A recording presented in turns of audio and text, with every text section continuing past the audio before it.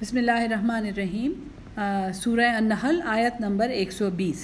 ان ابراہیم، بے شک حضرت ابراہیم علیہ السلام، کان امتن، وہ ایک امام تھے، قانتا للہ حنیفا، فرمان بردار تھے اللہ کے لیے یکسو ہو کر، ولم یکو من المشرکین، اور وہ نہیں تھے مشرکوں میں سے، شاکرا لانعمہ، وہ شکر گزار تھے اس کی نعمتوں کے لیے، اجتباہ، اس کو یعنی اس نے، اللہ نے ان کو چن لیا، وہداہ، اور ان کی رہنمائی کی، الی صراط مستقیم، سیدھے راستے کی طرف۔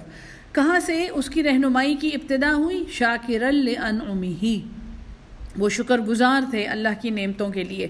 اور شکر کی تعریف میں آپ کو بتا چکی ہوں، اللہ کی نعمت کو اس کے حکم کے مطابق اس کی مخلوق کے فائدے کے لیے استعمال کرنا، یہ شکر ہے۔ جس نے شکر کیا اس کے ساتھ اللہ نے کیا معاملہ کیا؟ اجتباہ، اسے چن لیا، وہداہ، اور اس کی رہنمائی کی، الی صراط مستقیم، سیدھے راستے کی طرف۔ وآتیناہ فی الدنیا حسنہ، اور ہم نے اس کو دی دنیا میں بھلائی، وانہ فی الآخرۃ، اور بے شک وہ آخرت میں، لمن الصالحین، البتہ صالحین میں ہے، نیکوکاروں میں ہے۔ ثم اوحینا الیک، پھر ہم نے آپ کی طرف وحی بھیجی، ان اتبع ملت ابراہیم حنیفا، یہ کہ تم پیروی کرو دین ابراہیم کی جو یکسو ہے۔ دیکھیں، دین ابراہیم کہا جا رہا ہے کہ وہ جس دین کا امام تھا تم نے اس کی پیروی کرنی ہے۔ اور حضرت ابراہیم کے بارے میں آپ کو بتا چکی ہوں کہ یہود اور نصارہ اور ہم مسلمان، ہم سب اس بات پر متفق ہیں کہ حضرت ابراہیم اصلی اللہ کے پیغمبر تھے، اور ان کے پاس ہدایت تھی، اور انہوں نے جو توحید کا پیغام دیا ہے وہی بالکل توحید کا پیغام ہے۔ وما کان من المشرکین، اور وہ نہیں تھے مشرکوں میں سے۔ انما جعل السبت، اس کے سوا نہیں ہے کہ مقرر کیا گیا تھا ہفتے کا دن، علی الذین اختلفوا فیہ، دوبارہ سے سبت کا ذکر ہو رہا ہے، ہم پڑھ چکے ہیں اس کو ڈیٹیل میں کہ سبت میں انہوں نے کیا شرارت کی تھی، کہ ہفتے کے دن ہم نے مقرر کیا تھا عبادت کے لیے ان لوگوں پر جنہوں نے اس میں اختلاف کیا۔ وَإِنَّ رَبَّكَ لَيَحْكُمَ، اور بے شک تمہارا رب البتہ فیصلہ کر دے گا، بینہم، ان کے درمیان، یوم القیامت، روز قیامت، فیما کانوا فیہ یختلفون، اس میں جس میں یہ اختلاف کرتے تھے۔ ادعو الی سبیل ربک، اینڈ شروع ہو رہا ہے سورت کا، ٹھیک ہے جی۔ اور یہ آپ نچوڑ ہیں اس پوری سورت کا، اور آگے جو قرآن آ رہا ہے اب سمجھیں اللہ کیا کہہ رہا ہے۔ ادعو، تم بلاؤ، تم دعوت دو، تم پکارو، جو لوگ قرآن پڑھ رہے ہیں ان کو حکم دیا جا رہا ہے، ادعو الی سبیل ربک، پکارو اپنے رب کے راستے کی طرف۔ جیسے شہد کی مکھی جب اپنے چھتے سے نکلتی ہے اور پھول کی طرف جاتی ہے، اور جہاں پہ اسے خوبصورت اچھا پھول ملتا ہے تو اس کی خوشبو لے کے وہ راستے میں ایک سرنگ بناتی چلی آتی ہے، تاکہ اس کی باقی سہیلیاں جو ہیں، اس کے ساتھ باقی جو کام کرنے والے ہیں، ان کو وہاں جانے میں آسانی ہو۔ یہ سبق ہے اس سورت کا۔ ادعو الی سبیل ربک، پکارو اپنے رب کے راستے کی طرف، بالحکمت، حکمت سے، دانائی سے، وموعظت، اور نصیحت، خوبصورت واز سے، محبت بھری نصیحت سے، الحسنہ، اچھی، وجادلہم، اور بحث کرو ان سے، باللتی ہی احسن، اس سے جو سب سے بہتر ہے۔ گالیاں نہیں دینی، برا بھلا نہیں کہنا، ماں باپ کو نہیں جاہل کہنا، کسی کو تانا نہیں دینا، احسن طریقے سے نصیحت کرو۔ اور احسن دنیا میں اللہ کے کلام سے زیادہ احسن کیا ہے؟ آپ آگے سے صرف قرآن کی آیت سنائیں اور چپ ہو جائیں۔ ان ربک، بے شک تمہارا رب، ہوا عالم، خوب جانتا ہے، وہی خوب جانتا ہے، بمن ضل، اس سے جو گمراہ ہوا، عن سبیلہ، اس کے راستے سے، وہو عالم، اور وہی خوب جانتا ہے، بالمہتدین، ہدایت یافتہ لوگوں کو۔ وہ اللہ جس نے شہد کی مکھی میں یہ صلاحیت رکھی ہے کہ وہ اپنے جسم کی خوشبو سے یا اپنے پروں کی حرکت سے اپنے دوستوں کو راستہ دکھا سکتی ہے، کیا وہ اللہ پوری انسانیت اور پوری کائنات میں بسنے والی ہر مخلوق کی ہدایت کا انتظام نہیں کر سکتا؟ یہ ہدایت جو ہے یہ سنانا ہمارا کام ہے، کسی کی ہدایت ہمارا ٹھیکہ نہیں ہے، یہ فرق سمجھ لیں پلیز۔ وَإِنْ عَاقِبْتُمْ، اور اگر تم تکلیف دو گے، اگر تم تکلیف دو، فَعَاقِبُوا، تو انہیں تکلیف دو، بِمِثْلِ مَا عُوقِبْتُمْ بِهِ، ایسی ہی جیسے تمہیں تکلیف دی گئی. اگر بدلہ لینا ہے تو برابر کا بدلہ لو. ولا ان صبر تم، اور اگر تم صبر کرو لہو خیر الصابرین، تو البتہ وہ بہترین صبر کرنے لہوا تو بہتری ہے صبر کرنے والوں کے لیے. وصبر، اور صبر کرو. وما صبرک، اور نہیں ہے تمہارا صبر الا باللہ، مگر اللہ کی مدد سے، یعنی اللہ سے مدد مانگو. ولا تحزن، اور غم نہ کھاؤ علیہم ان پر. ولا تکو، اور نہ ہو جائے فی ضیق مما یمکرون، تم کسی تنگی میں نہ ہو جاؤ، تمہارا دل نہ تنگ ہو جائے ان کے مکر کی وجہ سے، ان کی تدبیروں کی وجہ سے. ان اللہ، بے شک اللہ، مع الذین اتقوا، ان کے ساتھ ہے جنہوں نے پرہیزگاری کی، تقوی اختیار کیا. والذین هم محسنون، اور وہ جو نیکوکار ہیں، جو نیکی کرتے ہیں، احسان کرتے ہیں. یہاں پہ صورت ختم ہوتی ہے. بڑی زبردست صورت ہے یہ. ہم دورے میں اس سے کتنا انصاف کر سکتے ہیں، لیکن میں اس کے ساتھ آپ کو اور ڈیٹیل کچھ بھیجوں گی. امید ہے کہ ہم سب کو اس سے بہت فائدہ ہوگا انشاءاللہ. اعوذ باللہ من الشیطان الرجیم. بسم اللہ الرحمن الرحیم. رب اشرح لی صدری ویسر لی امری واحلل عقدۃ من لسانی یفقہوا قولی ربی زدنی علما. بسم اللہ الرحمن الرحیم. سورہ نحل مکی صورت ہے یہ، اور ترتیب نزول میں 70 نمبر پر ہے. کافی ایڈوانسڈ پارٹ آف مکی لائف جو ہے جس میں یہ صورت نازل ہوئی ہے، اور یہ ایک بڑی یونیک صورت ہے. دیکھیں ابھی تک ہم نے الفاتحہ تو خیر قرآن کو شروع کرنے والی صورت، اس کی تو اپنی ایک حیثیت ہے. پھر آئی تھی سورہ البقرہ جس میں شریعت کے احکامات تھے، اور کرنے کے کام تھے اور نہ کرنے کے کام تھے، اور توحید، رسالت، انفاق فی سبیل اللہ اور جہاد فی سبیل اللہ کے چیپٹرز تھے. اس کے بعد سورہ آل عمران آئی جو بالکل سورہ البقرہ کا ہی سٹرکچر تھا اس کا، لیکن تھوڑا سا جو فرق ہے وہ نصرانیوں کے حوالے سے ڈسکشن ہوئی ہے، ایک نئی تہذیب کے حوالے سے. ایک بنی اسرائیل کی تہذیب تھی جو حضرت آدم سے لے کے حضرت موسیٰ تک چل رہی، حضرت عیسیٰ تک چل رہی ہے، اور پھر حضرت عیسیٰ کے بعد مزید پیغمبر بھی نہیں آئے، لیکن نصرانیوں کی ایک تہذیب ڈیولپ ہوئی تھی جو آل عمران کا سبجیکٹ تھا، اور نام بھی آل عمران کا یہی ہے، حضرت مریم کے والد کا نام عمران تھا. اس کے بعد پھر سورہ نساء آئی ہے جو ایک دم سے، یعنی کہ ڈیٹیل میں آپ سمجھیں کہ ایک مسلم معاشرے کی کا جو سٹرکچر ہے، تو النساء آئی ہے، اور اس میں عورتوں کے احکامات، اور اس میں وراثت کے احکامات، اس میں فائنینشیل ٹرانزیکشنز، اپنے جو معیشت ہے اور پیسے کے معاملات، وہ سارے اس میں ڈسکس ہوئے ہیں. اس کے بعد جو صورتیں آئی ہیں آپ غور کریں، سورہ المائدہ آئی ہے، اس میں امر بالمعروف و نہی عن المنکر کا حکم آیا. یہ ایک نیا حکم تھا جو اس سے پہلے اتنا زیادہ جس پہ سٹریس نہیں دیا گیا، لیکن المائدہ جو ہے اس میں، یعنی المائدہ یہ وہ دسترخوان تھا جو اللہ تعالیٰ نے کرسچنز پر، نصرانیوں پہ آسمان سے نازل کیا تھا کہ ایک تیار خوان ہمیں چاہیے ہے کھانے کا، اور وہ آ گیا، اور اس کے ساتھ وارننگ یہ آئی تھی کہ اب اگر تم ایمان نہیں لائے اور تم نے گڑبڑ کی تو پھر میں تمہیں ایسا عذاب دوں گا جس کو دنیا یاد رکھے گی. تو یعنی اللہ کی طرف سے جو بڑی بڑی نعمتیں اور بڑے بڑے انعامات آتے ہیں اور لوگوں کی ڈیمانڈ پہ آتے ہیں، ان کے ساتھ کنڈیشنز ہوتی ہیں، اور وہ کنڈیشنز پوری کرنی بہت ضروری ہیں. تو آپ یہ سمجھیں کہ اللہ کی طرف سے وہ خوان جو آیا تھا اس کے ساتھ ہی امر بالمعروف و نہی عن المنکر، نیکی کا حکم دو اور برائی سے روکو، یہ حکم اٹل ہو گیا تھا دنیا پہ. اس کے بعد پھر آپ آ جائیں تو ہم صورتیں ایک ایوولوشن ہم پڑھتے رہے ہیں، یہاں تک کہ سورہ آراف آ گئی جس میں روحانی ایک روح کی پہچان کرائی گئی کہ دیکھو یہ جو جتنے احکامات تمہیں دیے جا رہے ہیں، اور جتنا تم نے اپنے جسم کو، اپنے اس فزیکل سٹرکچر کو ہمارے حکم کے مطابق استعمال کرنا ہے اور ہمارے حکم پہ عمل کرنا ہے، وہ اس لیے کہ تمہارے اندر ایک روح ہے جو یہ وعدہ کر کے اللہ سے آئی ہے کہ کیوں نہیں، آپ ہمارے پروردگار ہیں، ہم آپ کے ہر حکم مانیں گے، آپ کے ہر حکم کے ہم پابند ہیں. یہاں تک یہ جو صورت ہے نا، یہ اب قرآن کی نمبر 16 صورت ہے. الحمدللہ آپ 16 صورت پہ پہنچ گئے ہیں 114 صورتوں میں سے. اور نحل جو ہے یہ شہد کی مکھی کو کہتے ہیں. شہد جو ہے تو سبجیکٹ اس کا ایک دم سے ایک بہت ڈفرینٹ سبجیکٹ ہے. ابھی تک کسی البقرہ کے علاوہ کسی جانور کے نام پہ یا کسی کھانے کی چیز کے نام پہ، مائدہ میں نے آپ کو بتایا دسترخوان تھا، نحل جو ہے یہ دنیا کی ایک خوراک ہے، دنیا میں بننے والا ایک، لیکن اس کا جو معجزہ ہے اور اس کے اندر جو افادیت ہے اور جو شفا ہے، اور شہد کی مکھی کی جو اپنی ایک لائف ہے، اس کی جو بایولوجی ہے، وہ ایک بہت بڑا معجزہ ہے قدرت کا.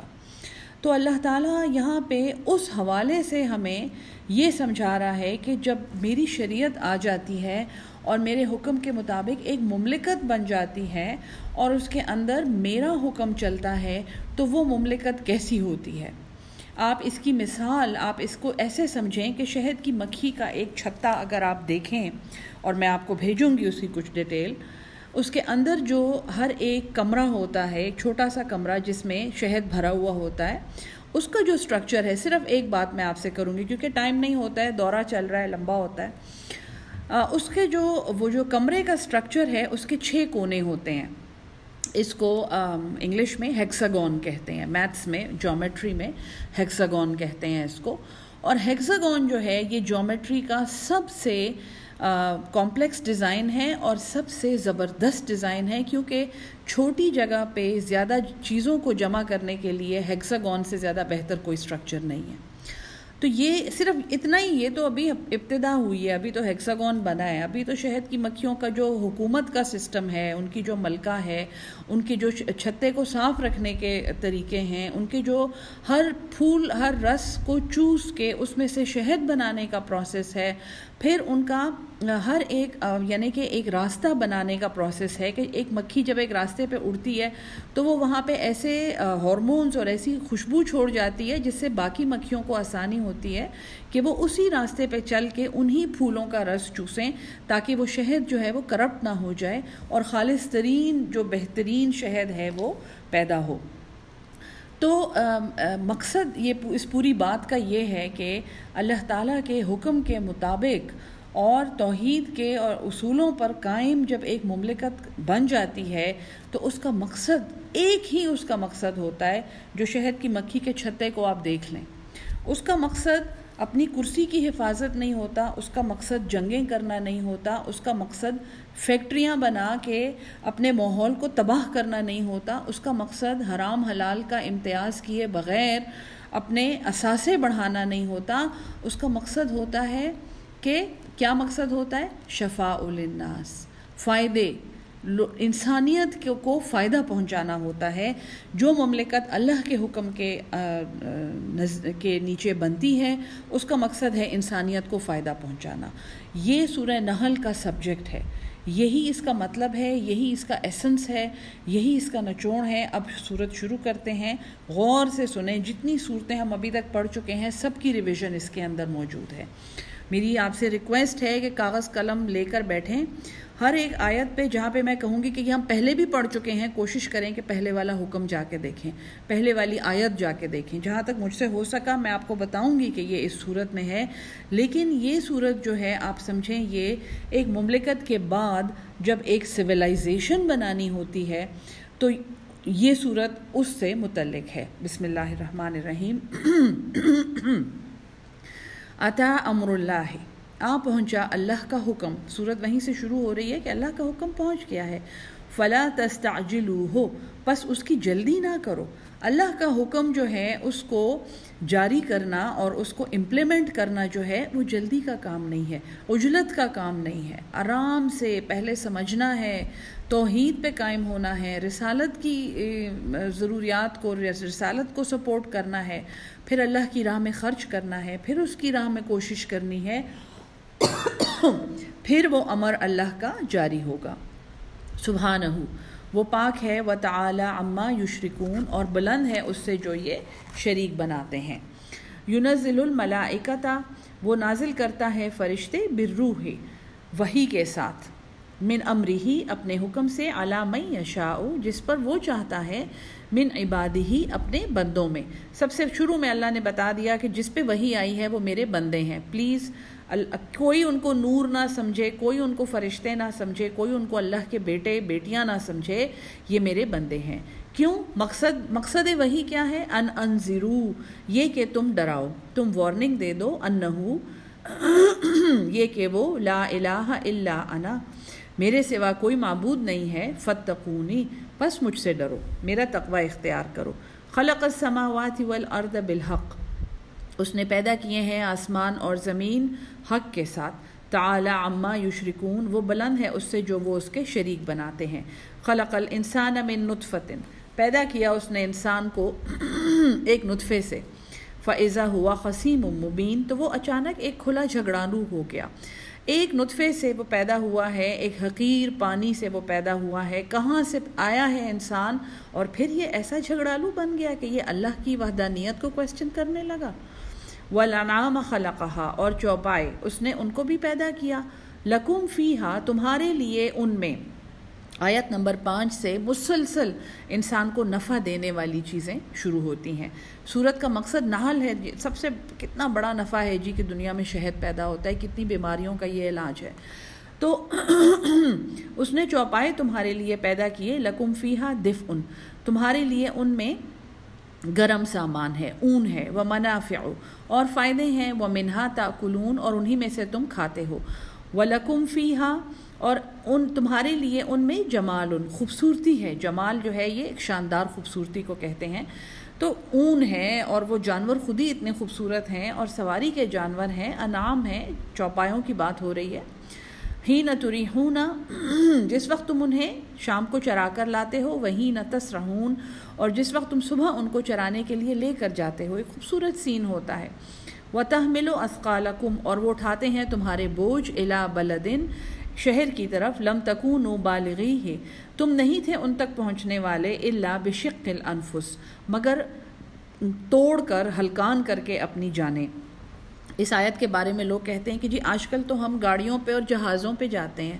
تو دیکھیں جی اللہ میاں کی جو کتاب ہے نا، یہ قیامت تک ہے، وہ چوپائیں تمہارے بوجھ اٹھاتے ہیں ان شہروں تک جہاں تک تم نہیں پہنچنے والے تھے، بغیر اپنی جانوں کو ہلکان کیے۔ تو اگر آپ پیدل چل کے ان شہروں تک پہنچ سکیں تو ٹھیک ہے، اور اگر آپ انہی چوپایوں کی اور ان ڈائناسورز کی اور ان جانوروں کے جو فاسلز میں سے جو پیٹرول نکلتا ہے، جو فیول اور ڈیزل نکلتا ہے، اگر وہ آپ استعمال کر کے وہاں پہنچ رہے ہیں تو پھر قرآن الحمدللہ بالکل ٹھیک کہہ رہا ہے۔ ان ربکم، بے شک تمہارا رب، لرؤوف الرحیم، البتہ شفقت والا اور بار بار رحم کرنے والا ہے۔ والخیل، اور گھوڑے، والبغال، اور خچر، والحمیر، اور گدھے، لترکبوہا، تاکہ تم ان پر سوار ہو، وزینتاً، اور وہ سجاوٹ کا باعث ہیں، تم ان کے ساتھ خوبصورت لگتے ہو۔ وَيَخْلُقُ مَا لَا تَعْلَمُونَ، اور وہ پیدا کرتا ہے جو تم نہیں جانتے۔ وَعَلَى اللَّهِ قَصْدُ السَّبِيلِ، اور اللہ ہی تک سیدھا راستہ پہنچتا ہے۔ وَمِنْهَا جَائِرٌ، اور اس سے کوئی راہیں ٹیڑھی بھی ہیں۔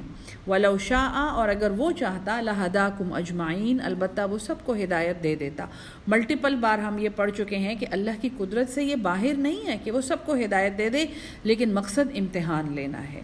هو الذی انزل من السماء ماء، وہی ذات ہے جس نے آسمان سے پانی اتارا، لکم، تمہارے لیے۔ میں نے کہا نا ہم پہ ہونے والی نعمتوں کا ذکر ہے۔ منہ شراب، تمہارے لیے اس میں سے پینا ہے۔ ومنہ شجر، اور اسی میں سے درخت سیراب ہوتے ہیں۔ فیہ تسیمون، اس میں تم چوپایوں کو چراتے ہو۔ ینبت لکم، وہ اگاتا ہے تمہارے لیے، بہ الزرع، اس میں سے کھیتیاں، والزیتون والنخیل، اور کھجور، والعناب، اور انگور، ومن کل الثمرات، اور ہر ایک پھل۔ ان فی ذلک لآیۃ، بے شک ان میں البتہ نشانیاں ہیں، لقوم یتفکرون، ان لوگوں کے لیے جو غور و فکر کرتے ہیں۔ وسخر لکم، اور اس نے مسخر کیا تمہارے لیے، اللیل والنہار، رات کو اور دن کو، والشمس والقمر، اور سورج اور چاند، والنجوم مسخرات بامرہ، اور ستارے بھی مسخر ہیں اسی کے حکم سے۔ سارے عقلی دلائل ہیں، اور سارے ایسے دلائل ہیں جن سے کوئی انکار نہیں کر سکتا۔ ان فی ذلک لآیات لقوم یعقلون، بے شک اس میں البتہ نشانیاں ہیں ان لوگوں کے لیے جو عقل سے کام لیتے ہیں۔ وما زرع لکم فی الارض، اور جو کچھ پیدا کیا ہے تمہارے لیے زمین میں، مختلفا الوانہ، اس کے رنگ مختلف ہیں۔ ان فی ذلک لآیۃ، اس میں البتہ نشانیاں ہیں، لقوم یذکرون، اس قوم کے لیے جو سوچتے ہیں، جو نصیحت لیتے ہیں۔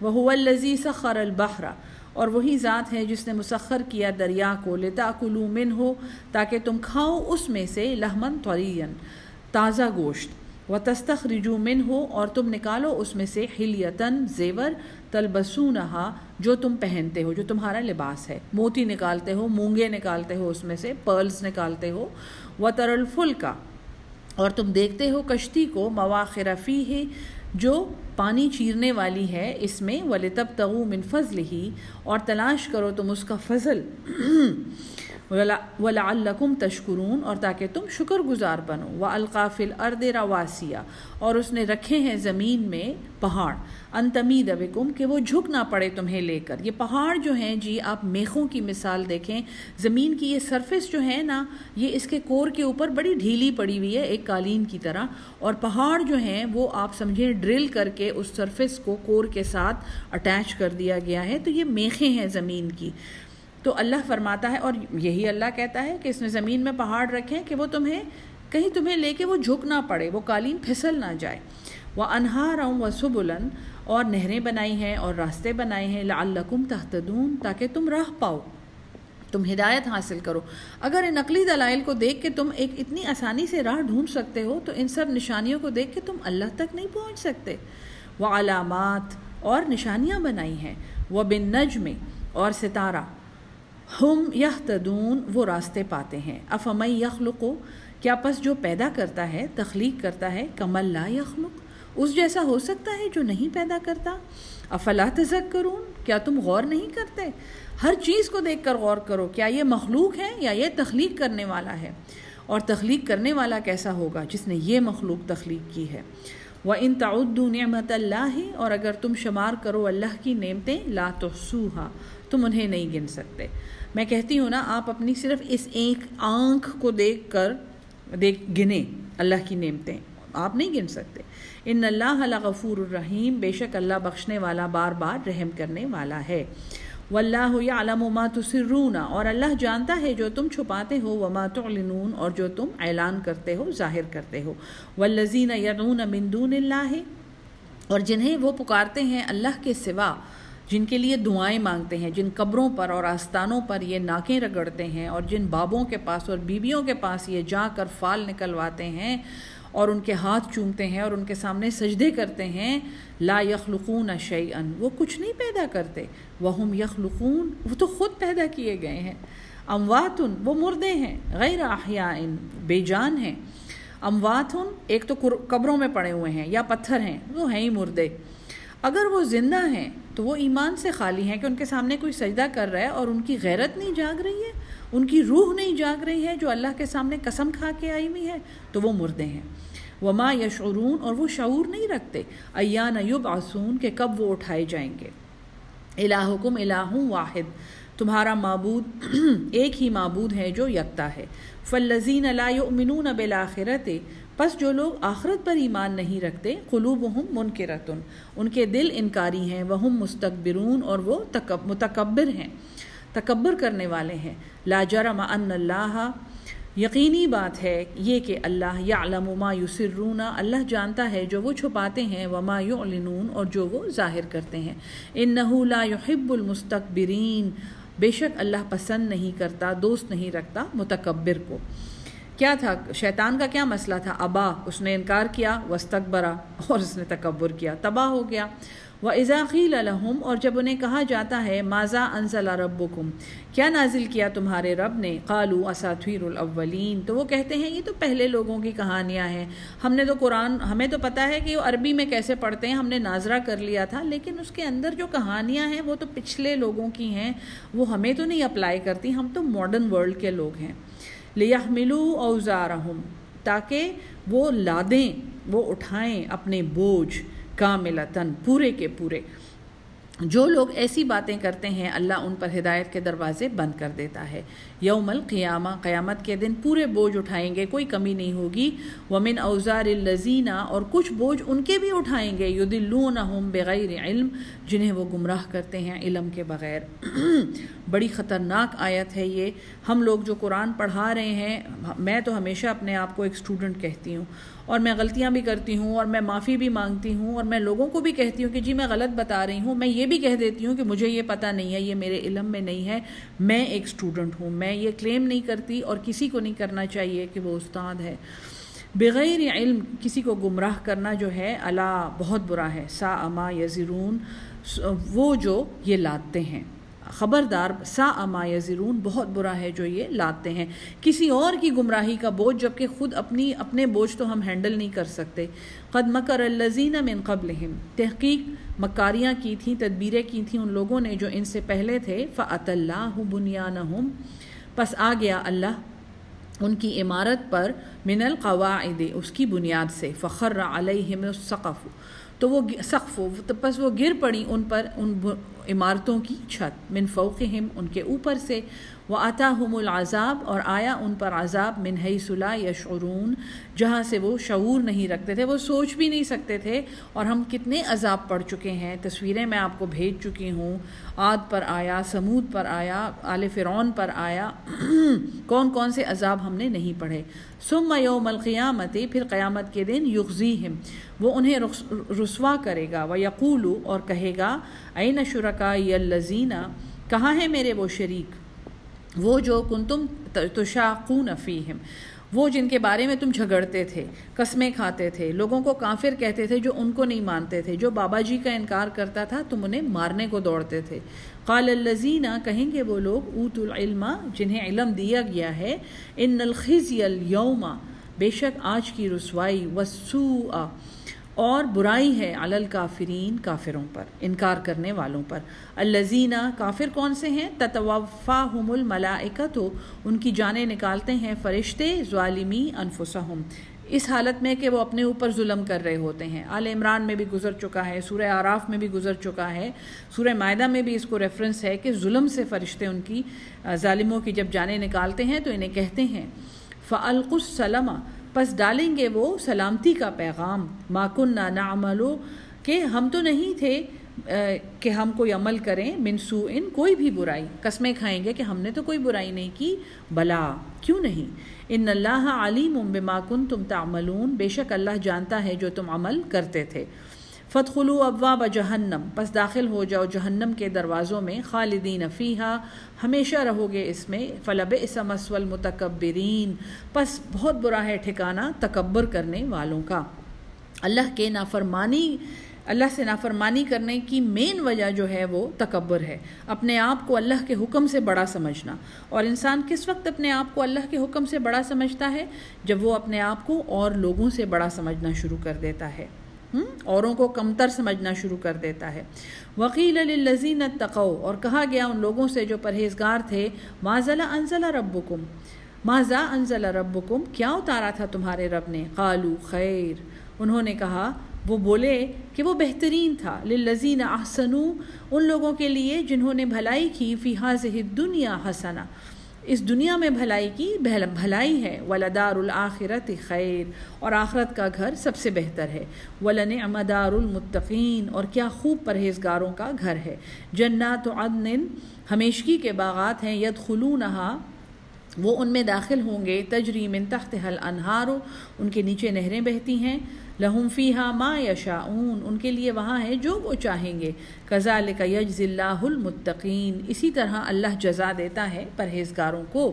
الذین، متقین کون ہیں؟ تتوفاہم الملائکۃ طیبین، کہ جب فرشتے ان کی جانیں نکالتے ہیں تو وہ پاک ہوتے ہیں. یا اللہ ہمیں ایمان پر موت عطا فرما دے اور پاکیزگی پر ہمیں ہماری جان دینا عطا فرما دے. یقولون، وہ کہتے ہیں، سلام علیکم، فرشتے انہیں سلامتی کہتے ہیں. سلام علیکم، ادخلوا الجنت، داخل ہو جاؤ جنت میں. بما کنتم تعملون، اس کے بدلے میں جو تم عمل کرتے تھے. کہیں پہ نہیں کیا کہا گیا ادخلوا الجنت بما کنتم تقولون، جو تم منہ سے کہتے تھے، منہ سے کلمہ گو تم بن گئے تھے. تمہارا عمل کیا تھا؟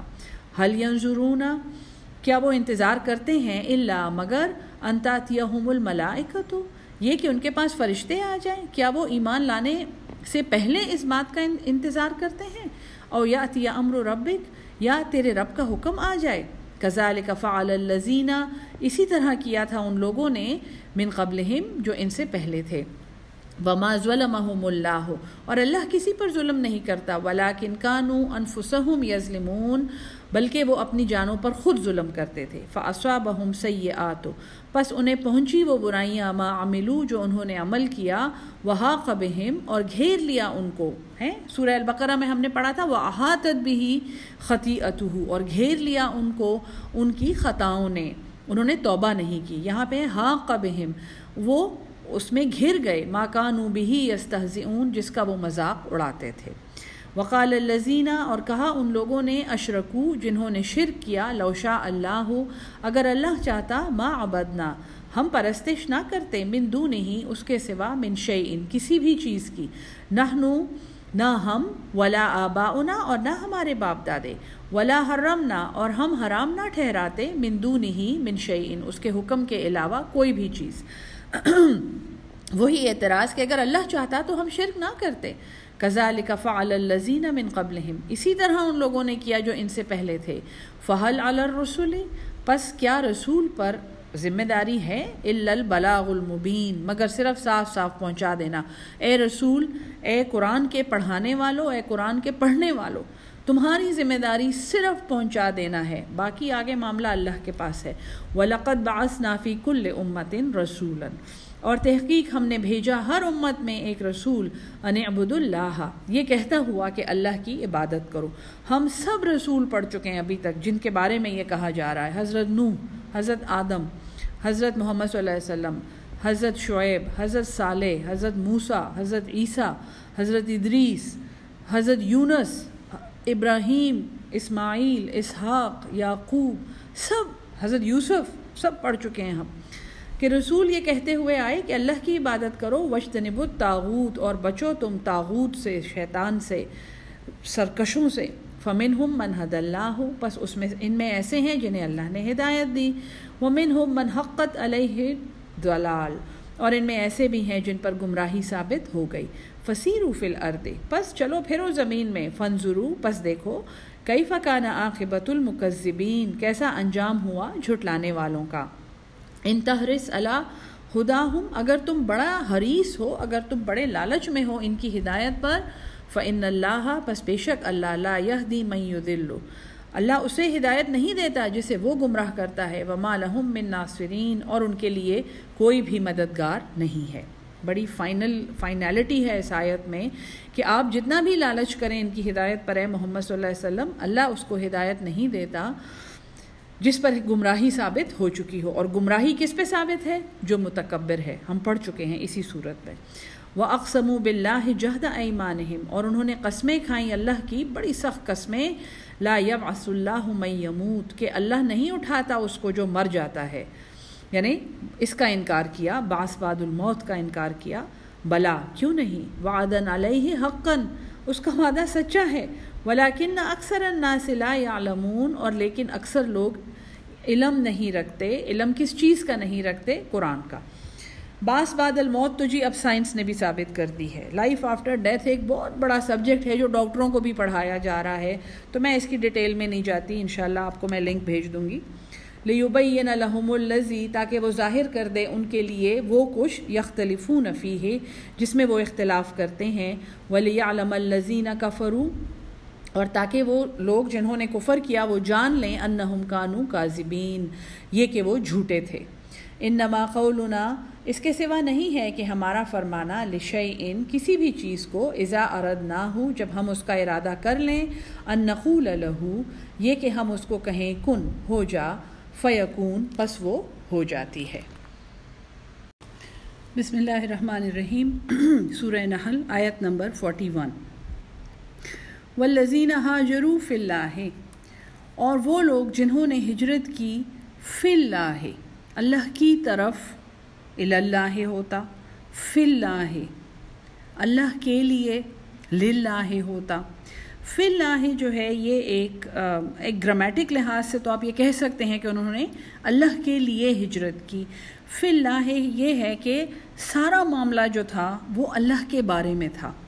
اس کا ہجرت کی نیت جو تھی وہ اللہ کے لیے کی گئی تھی، جن لوگوں کے ساتھ ہجرت کی گئی وہ اللہ کے لیے تھے، جس ڈائریکشن میں ہجرت کی گئی وہ اللہ کے لیے تھی، اور جس مقصد کے لیے ہجرت کی گئی وہ صرف اللہ کے لیے تھا۔ تو کیونکہ حدیث میں ہے کہ تم میں سے ہجرت لوگ کرتے ہیں، کسی سے شادی کرنے کے لیے ہجرت کر لی، کمائی کے لیے ہجرت کر لی، تو ہجرت اس کے لیے ہے جس کی خاطر ہجرت کی گئی ہو۔ یہ اللہ کی خاطر ہجرت کرنے کا ذکر ہے۔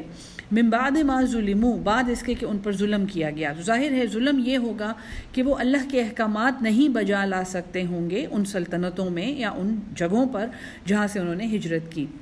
من بعد ما ظلموا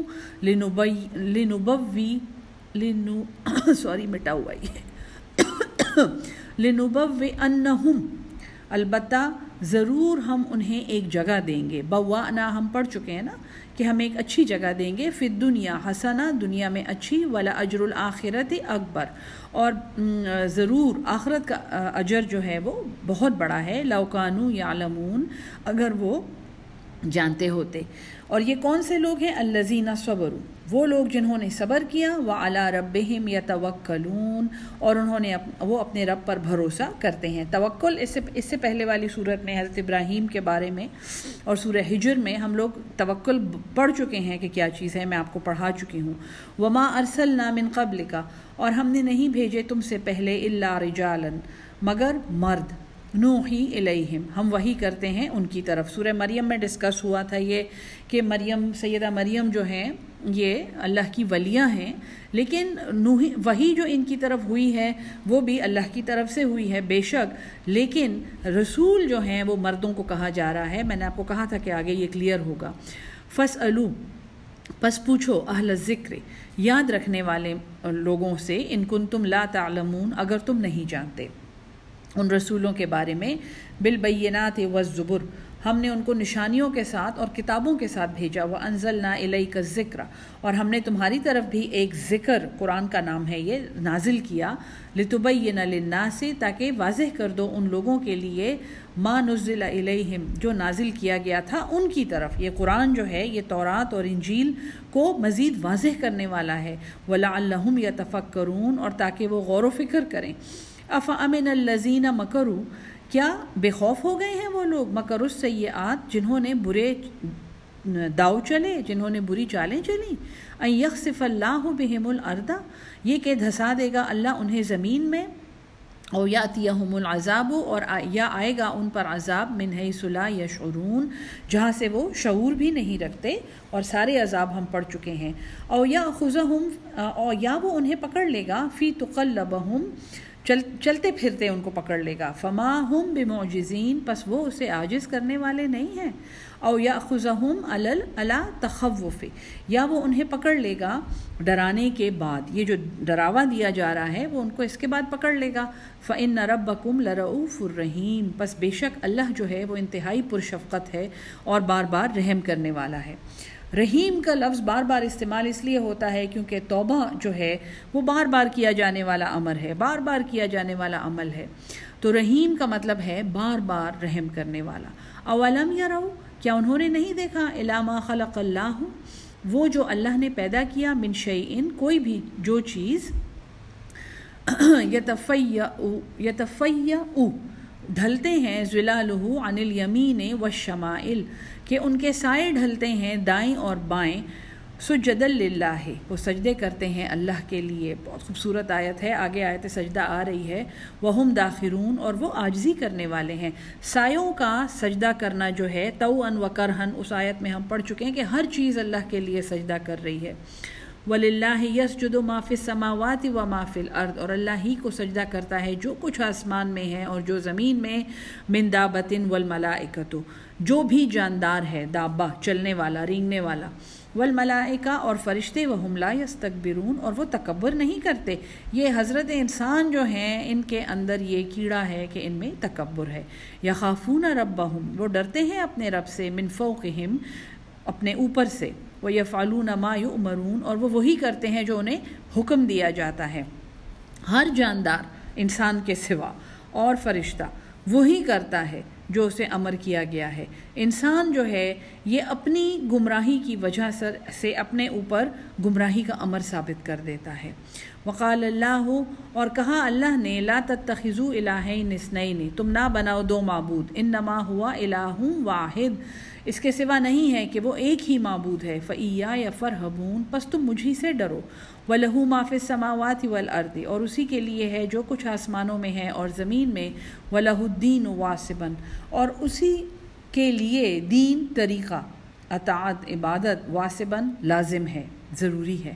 افغیر اللہ تتقون، کیا تم اللہ کے سوا کسی سے ڈرتے ہو؟ ہم سب سے زیادہ کس چیز سے ڈرتے ہیں؟ لوگ کیا کہیں گے، لوگوں سے ڈرتے ہیں نا۔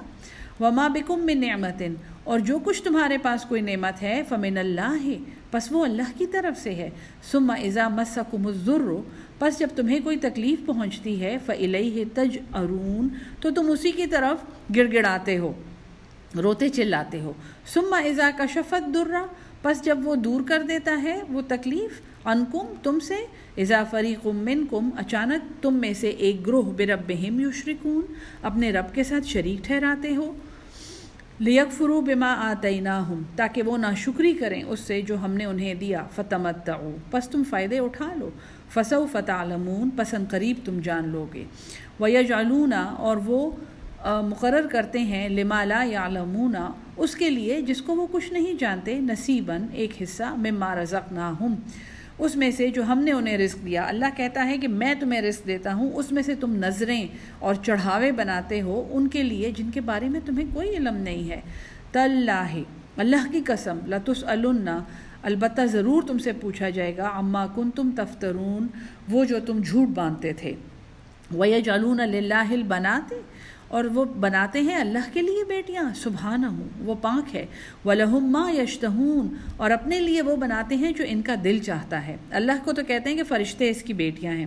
وَإِذَا بُشِّرَ أَحَدُهُمْ، اور جب خوشخبری دی جائے ان میں سے کسی ایک کو، بِالْأُنثىٰ، لڑکی کی، ظَلَّ وَجْهُهُ مُسْوَدًّا، پڑ جاتا ہے اس کا چہرہ سیاہ، وَهُوَ كَظِيمٌ، اور وہ غم سے اور غصے سے بھر جاتا ہے، يَتَوَارَى مِنَ الْقَوْمِ، وہ چھپتا پھرتا ہے، شرم کی وجہ سے چھپتا پھرتا ہے اپنی قوم سے، من سوء، اس برائی کی وجہ سے، ما بشر بہ، جس کی خوشخبری اس کو دی گئی۔ وہ برائی کیا ہے؟ وہ ایک بیٹی ہے۔ ایمسکہ علی ہون، کیا وہ اس کو رکھ لے رسوائی کے ساتھ؟ یعنی بیٹیاں جو ہیں ان کو رسوائی سمجھا جاتا ہے۔ ام یدسہ فی التراب، یا وہ اس کو دبا دے مٹی میں۔ اور مٹی میں زندہ درگور کرنے کی مثالیں، اس کی روایتیں بہت زیادہ ہیں۔ الا ساء ما یحکمون، بہت برا ہے جو یہ فیصلہ کرتے ہیں۔ اور مٹی میں دبانا جو ہے، ایک تو فزیکلی مٹی میں دبانا ہے جو کیا گیا ہے، نمبر 2 ابورشن کر کے لڑکی کو ضائع کر دینا، آج بھی دنیا میں چل رہا ہے، نمبر 3 لڑکی کو اپنے بیٹے کے برابر کوئی بھی حق نہ دینا، نہ تعلیم، نہ خوراک، نہ صحت کا خیال رکھنا، نہ اس کی تربیت کا خیال رکھنا، اور اس کو ایرے غیرے کے ہاتھ بیچ دینا، یہ بھی یعنی آپ سمجھیں اصطلاحاً مٹی میں دبا دینا ہے۔ اس انسان کے جوہر کو، اس کی خوبی کو، اس کے ٹیلنٹ کو، اس کو مٹی میں دبا دینا ہے جب کسی کے ساتھ ایسا سلوک کیا جاتا ہے، اور ہمارے ہاں یہ سب سلوک لڑکیوں کے ساتھ روا رکھے جاتے ہیں۔ للذین لا یؤمنون بالآخرہ، جو لوگ آخرت پر ایمان نہیں رکھتے، مثل السوء، بہت ہی برا حال ہے، ان کا بہت برا حال ہوگا۔ وَلِلَّهِ الْمَثَلُ الْأَعْلَىٰ، اور اللہ ہی کے لیے بلند مثال ہے، ایک بلند شان ہے۔ وَهُوَ الْعَزِيزُ الْحَكِيمُ، اور وہی غالب ہے اور حکمت والا ہے۔ وَلَوْ يُؤَاخِذُ اللَّهُ النَّاسَ بِظُلْمِهِمْ، اور اگر اللہ پکڑ لے لوگوں کو ان کے ظلم کی وجہ سے، مَا تَرَكَ عَلَيْهَا مِن دَابَّةٍ، وہ نہ چھوڑے اس زمین پر کوئی بھی چلنے والا، کیونکہ ظلم تو سب کرتے ہیں، ناشکری ہے نا، ظلم جو ہے یہ نافرمانی ہے، ناشکری ہے۔ وَلَكِنْ يُؤَخِّرُهُمْ، اور لیکن وہ انہیں مؤخر کرتا ہے، ڈھیل دیتا ہے، إِلَىٰ أَجَلٍ مُّسَمًّى، ایک مدت مقررہ تک۔ فَإِذَا جَاءَ أَجَلُهُمْ، پس جب ان کا وقت آ گیا، لا یستأخرون ساعۃ، وہ پیچھے نہیں ہٹیں گے ایک گھڑی بھی، ولا یستقدمون، اور نہ ہی وہ آگے بڑھیں گے۔ ویجعلون للہ، اور وہ مقرر کرتے ہیں اللہ کے لیے، ما یکرہون، جو وہ اپنے لیے ناپسند کرتے ہیں، یعنی بیٹیاں۔ وتصف السنتهم الکذب، اور بیان کرتی ہیں ان کی زبانیں جھوٹ، ان لہم الحسنی، یہ کہ ان کے لیے کوئی بھلائی ہے، لا جرم، ضروری ہے، لازمی ہے، ان لہم النار، یہ کہ ان کے لیے جہنم ہے، وانہم مفرطون، اور بے شک وہ آگے بھیجے جائیں گے، وہ ہیڈ کر رہے ہوں گے ان کو جو جہنم میں بھیجے جائیں گے۔ کون ہیڈ کر رہے ہوں گے؟ جو شرک کرتے ہیں۔ تاللہ، اللہ کی قسم، لقد ارسلنا الی امم، تحقیق ہم نے بھیجے امتوں کی طرف، من قبل کا، آپ سے پہلے بھی، آپ سے پہلے ہم نے رسول بھیجے، فزین لہم الشیطان، بس خوبصورت کر دیا ان کے لیے شیطان نے، اعمالہم ان کے اعمال، فہو ولیہم الیوم، بس وہی ان کا دوست ہے آج کے دن، وَلَهُمْ عَذَابٌ علیم، اور ان سب کے لیے دردناک عذاب ہے۔ کہ رسول جب بھیجا گیا تو رسول الی امم، ہم نے اس سے پہلے امتوں کے رسول بھیجے، ہر امت میں رسول آئے گا، فزین لہم الشیطان اعمالہم، تو جب وہ رسول کا انکار کریں گے تو شیطان کے بہکاوے کی وجہ سے انہیں اپنے اعمال ٹھیک نظر آئیں گے، اور پھر شیطان ہی ان کا دوست ہوگا۔ وہ رسول جو ہے وہ قیامت کے دن ان کا دوست نہیں ہوگا، ولی نہیں ہوگا، وہ شیطان والی لائن میں کھڑے ہوں گے۔ اور یہی منافقت ہے کہ جب امت میں رسول آ گیا ہے اور ہم منہ سے اس پر ایمان لے آئے ہیں، لیکن پھر ہم وہ اعمال کرتے ہیں جو اس رسول کی سنت کے اور اللہ کے حکم کے منافی ہیں، یہی منافقت ہے۔ عذاب علیم منافق کے لیے ہے۔ وما انزلنا علیک الکتاب، اور نہیں اتاری ہم نے آپ پر کتاب، الا لتبین لہم الذی، مگر یہ کہ تم واضح کر دو ان لوگوں کے لیے، اختلفوا فیہ، جس میں انہوں نے اختلاف کیا، وہدم و رحمتاً، اور یہ ہدایت ہے اور رحمت ہے، لقوم یؤمنون، اس قوم کے لیے جو ایمان لاتے ہیں۔ واللہ انزل من السماء ماء، اور اللہ نے آسمان سے پانی اتارا، فاحیا بہ الارض، پس زندہ کیا اس سے زمین کو، بعد موتہا، بعد اس کی موت کے، ان فی ذلک، بے شک اس میں، لآیتاً، البتہ نشانی ہے، لقومی یسمعون، ان لوگوں کے لیے جو سنتے ہیں۔ سماعت جو ہے، سمع قرآن میں بہت زیادہ امپورٹنٹ ایک کوالٹی ہے کہ اللہ کا ذکر سننا، کیونکہ کان کے ذریعے ہی ہدایت اندر جاتی ہے، پھر جو دماغ اس کے ساتھ سلوک کرتا ہے، اس سے وہ دل پر جب نازل ہوتی ہے وہ ہدایت، وہ کان کے ذریعے ہی اندر گئی ہوتی ہے، آنکھوں کے ذریعے فیڈ ہوئی ہوتی ہے۔ تو جب مردہ زمین کو یہ زندہ ہوتے ہوئے دیکھتے ہیں اور اس کا ذکر سنتے ہیں تو یہ نہیں سوچتے کہ اللہ ایسے ہمیں بھی زندہ کر دے گا۔ وَإِنَّ لَكُمْ فِي الْأَنْعَامِ لَعِبْرَةً، اور بے شک تمہارے لیے چوپایوں میں البتہ ایک عبرت ہے، ایک سبق ہے۔ نُسْقِيكُمْ، ہم تمہیں پلاتے ہیں، مِمَّا فِي بُطُونِهِ، اس میں سے جو ان کے پیٹوں میں ہے، مِن بَيْنِ فَرْثٍ، گوبر، وَدَم، اور خون کے درمیان، لَبَنًا، دودھ، خالصاً، خالص، سائغاً، خوشگوار، خوبصورت، للشاربین، پینے والوں کے لیے۔ پہلا معجزہ اللہ نے، یہ امتیازی آیت ہے، یہ اس سے پہلے کہیں نہیں آئی ہے، یہ النحل میں آ رہی ہے، پینے کی چیز ہے، شہد کا ذکر ہے، تو یہاں پہ اب دودھ کا ذکر ہے کہ تمہارے لیے تو چوپایوں میں بھی ایک عبرت ہے، دیکھو ہم تمہیں وہ پلاتے ہیں جو ان کے پیٹ میں ہوتا ہے، ان کے گوبر اور خون کے درمیان۔ آنتوں میں چوپایا جب گھاس اور پتے کھا لیتا ہے تو اس کی آنتوں میں جو خون کے بلڈ ویسلز جو ہیں، خون کی جو نالیاں ہیں، وہ اس میں سے ساری طاقت اس خوراک میں سے نکال لیتی ہیں۔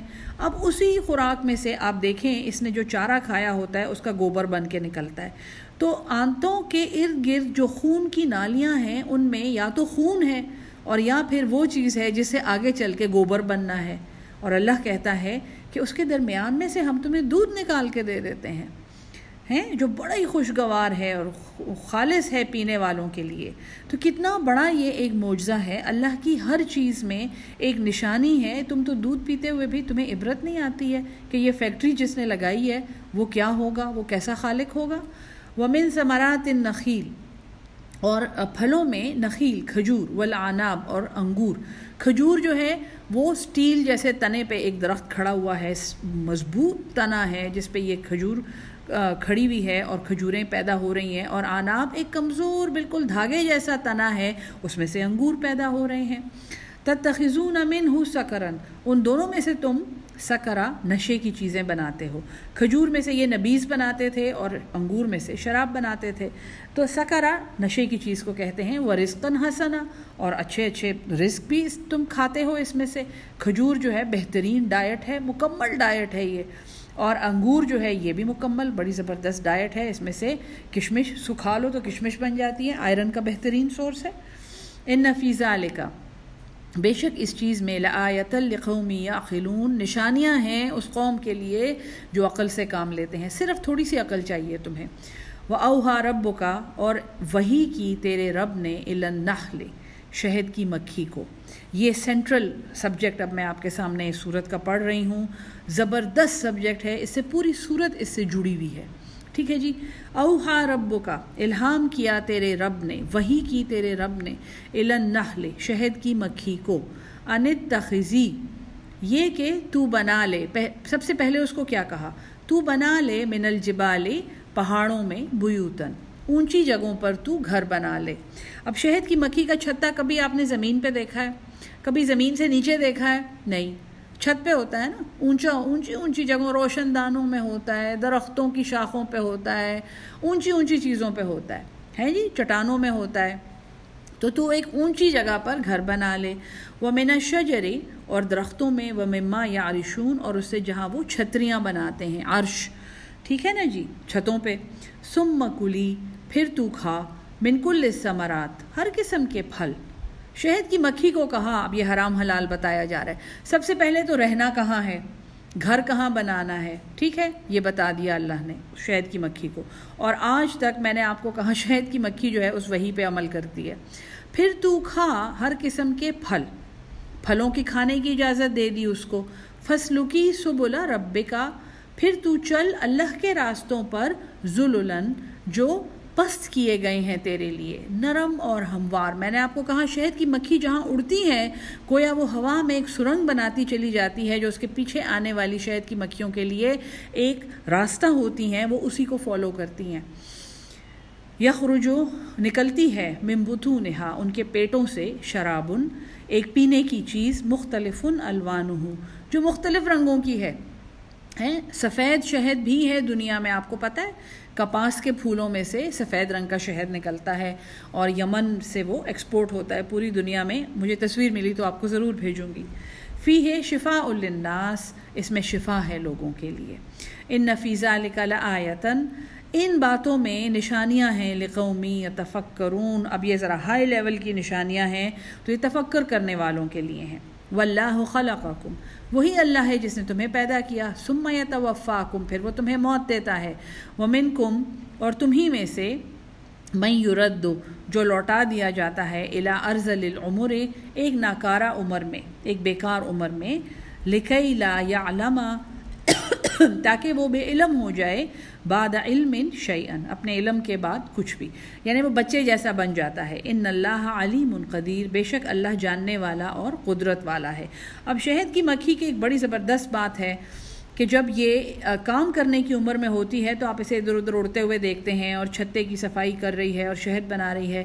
جب بوڑھی ہو جاتی ہے یہ اڑتی رہتی ہے، یہ اڑتے اڑتے مرتی ہے۔ آپ نے کبھی کسی شہد کی مکھی کو کہیں بیٹھے بیٹھے مرتے ہوئے نہیں دیکھا ہوگا، ہوا میں سے ٹک کر کے نیچے گرتی ہے اور مری ہوئی ہوتی ہے۔ تو اللہ تعالیٰ نے جو وحی کی ہے جس جاندار کی طرف، اور ہر جاندار کی طرف کی بھی ہے، ہمارا مسئلہ تو یہ ہے ہمارے ساتھ نفس لگا ہوا ہے، وہ ہمیں ڈراتا رہتا ہے، خدشے دلاتا رہتا ہے، ہمیں بٹھائے رکھتا ہے، تم نہ چلو، آرام کرو، تمہیں آرام کی ضرورت ہے، یہاں تک کہ ہمارے گھٹنے بیکار ہو جاتے ہیں۔ اللہ کی سنت دیکھیں، جس مخلوق کی اس نے مثال دی ہے قرآن میں، وہ اڑتے اڑتے مرتی ہے، اس کا علم، وہ بوڑھی ہو جاتی ہے، بچہ بن جاتی ہے، لیکن وہ ارذل العمر پہنچ کے خود بخود ختم ہو جاتی ہے اللہ کا کام کرتے ہوئے۔ ان اللہ علیم قدیر، بے شک اللہ جاننے والا اور قدرت والا ہے۔ واللہ فضل بعضکم علی بعض، اور اللہ نے فضیلت دی ہے تم میں سے بعضوں کو بعضوں پر، پھر رزق کے معاملے میں۔ فما الذین فضلوا، پس وہ لوگ جن کو فما الذین، پس نہیں ہیں وہ لوگ، فضلوا، جو فضیلت دیے گئے ہیں، برادی رزقہم، لوٹا دینے والے اپنا رزق، علی ما ملکت ایمانہم، ان کو جو ان کے غلام ہیں، فیہم فہم فیہ سواء، پس یہ کہ وہ ان کے برابر ہو جائیں۔ تو اللہ نے، تم یہ دیکھو کہ اللہ نے بعض لوگوں کو بڑی فضیلت دی ہے رزق میں۔ اب اللہ ایک مثال بیان کر رہا ہے، تو جن لوگوں کو فضیلت ملی ہوئی ہے رزق میں، بڑے امیر ہیں، غلام ہیں ان کے پاس، تم نے کبھی یہ دیکھا ہے کہ وہ اس غلام کو اتنا دے دیں کہ وہ اس کے برابر ہو جائے، وہ مالک جتنا بن جائے؟ کبھی بھی نہیں دیکھا نا، پھر بھی تم شرک کرتے ہو۔ افبنعمت اللہ یجحدون، کیا وہ اللہ کی نعمت کا انکار کرتے ہیں؟ یہ اللہ کی سنت ہے، کسی کے پاس زیادہ ہے، کسی کے پاس کم ہے۔ واللہ جعل لکم، اور اللہ وہ ذات ہے جس نے مقرر کیے ہیں تمہارے لیے من انفسکم ازواجن، تمہیں میں سے جوڑے، وجعل لکم، اور بنایا ہے تمہارے لیے من ازواجکم، تمہاری بیویوں میں سے، بنینا، بیٹے، وحفدتن، اور پوتے، ورزقکم من الطیبات، اور تمہیں عطا کی ہیں پاکیزہ چیزیں۔ افبالباطل یؤمنون، کیا پس وہ باطل کو مانتے ہیں؟ وبنعمت اللہ ہم یکفرون، اور وہ اللہ کی نعمت کا انکار کرتے ہیں۔ وَيَعْبُدُونَ مِن دُونِ اللَّهِ، اور وہ پرستش کرتے ہیں اللہ کے سوا، ما لا یملک لہم، جو کوئی اختیار نہیں رکھتا ان کے لیے، رزقاً، رزق کے بارے میں، اللہ کے سوا وہ ان چیزوں کی پرستش کرتے ہیں۔ من السماوات والارض شیئا، آسمانوں سے یا زمین سے کچھ بھی، ولا یستطیعون، اور نہ وہ کچھ بھی استطاعت رکھتے ہیں، کوئی بھی قدرت رکھتے ہیں۔ فلا تضربوا للہ الامثال، پس تم نہ بیان کرو اللہ کے لیے مثالیں، یعنی ایسا کہ یہ اللہ کے برابر ہے، اللہ کی مثال ہے۔ ان اللہ، بے شک اللہ، یعلم، جانتا ہے، وانتم لا تعلمون، اور تم نہیں جانتے۔ ضرب اللہ مثلا، یہ بڑی خوبصورت مثالیں ہیں اور امتیازی مثالیں ہیں جو یہاں پہ بیان ہو رہی ہیں اس صورت میں۔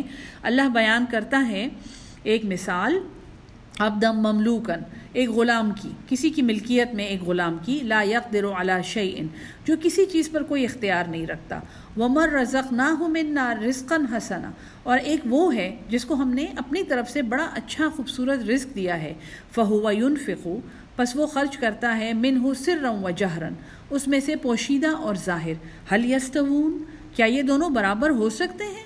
ایک وہ ہے جو کسی کی ملکیت میں آیا ہوا غلام ہے اور وہ کسی چیز پر کوئی قدرت نہیں رکھتا، وہ ہر وقت مالک کے پیر چاٹتا ہے، ہیں جی بابا جی کرتا رہتا ہے، اور ایک وہ ہے جو آزاد ہے، اس کے اوپر کوئی اور مالک نہیں ہے، صرف اللہ ہے، اور وہ اللہ کا دیا ہوا رزق پوشیدہ بھی خرچ کرتا ہے اور ظاہراً بھی خرچ کرتا ہے۔ کیا یہ برابر ہو سکتے ہیں؟ الحمدللہ، تمام تعریف اللہ کے لیے ہے، اپنی آزادی پر، اپنے غلام نہ ہونے پر اللہ کا شکر ادا کریں اور شرک نہ کریں۔ بل اکثرہم لا یعلمون، بلکہ اکثر ان میں سے علم نہیں رکھتے۔ وضرب اللہ، اور بیان کرتا ہے اللہ، مثل الرجلین، دو آدمیوں کی مثال، احدہما ابکم، ان میں سے ایک ابکم، گونگا ہے، لا یقدر علی شیء، وہ کسی چیز پر کوئی اختیار نہیں رکھتا، وہو کل علی مولاہ، اور وہ سارے کا سارا ہی اپنے مالک پر بوجھ ہے۔ ایک تو غلام ہے، کھاتا پیتا ہے، گونگا ہے، کوئی کام نہیں کر سکتا۔ اینما یوجہہ، جہاں کہیں وہ اس کو بھیجے، لا یأتی بخیر، وہ کوئی بھی بھلائی نہ لائے بلکہ وہ کام خراب کر کے آ جائے۔ هل یستوی ہوا، کیا وہ برابر ہے؟ یعنی کہ یہ مالک جو ہے اس کا یا یہ غلام جو ہیں یہ برابر ہو سکتے ہیں؟ وَمَن یأمر بالعدل، اور جو حکم دیتا ہے عدل کے ساتھ، وَهُوَ عَلَى صِرَاطٍ مستقیم، اور وہ جو سیدھی راہ پر ہے۔ پہلی مثال سمجھنے کی ضرورت ہے کہ ایک تو اس کا ایک مالک ہے، اس کو وہ مالک سب کچھ دے رہا ہے، کھانا پینا، اوڑھنا پہننا، لیکن وہ گونگا ہے، اور جہاں وہ جائے، گونگا کیوں ہے؟ گونگے کی مثال کیوں دی گئی ہے؟ کہ وہ اپنے مالک کی بات نہ کر سکے، اپنے مالک کا پیغام نہ پہنچا سکے، اپنے مالک کی جو خوبی ہے وہ اسے نہ بیان کر سکے۔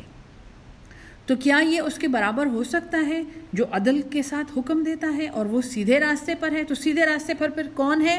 جو گونگا نہیں ہے، جو اپنے مالک کی خوبی بیان کر رہا ہے اور خیر بانٹ رہا ہے۔ ٹھیک ہے جی، بہت امپورٹنٹ ہے یہ، قرآن کا بیان کرنا ہم شروع میں پڑھ چکے ہیں، فرض ہے۔ وَلِلَّهِ غَيْبُ السَّمَاوَاتِ وَالْأَرْضِ، اور اللہ ہی کے لیے غیب ہیں آسمانوں کے اور زمین کے۔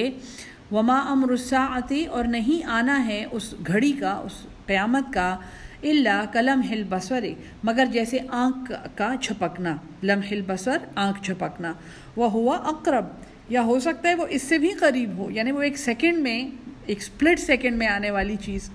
ان اللہ علی کل شیء قدیر، بے شک اللہ ہر چیز پر قادر ہے۔ واللہ اخرجکم، وہی اللہ ہے جس نے تمہیں نکالا، من بطون امہاتکم، تمہاری ماؤں کے پیٹوں سے، لا تعلمون شیئا، تم کچھ بھی نہیں جانتے تھے۔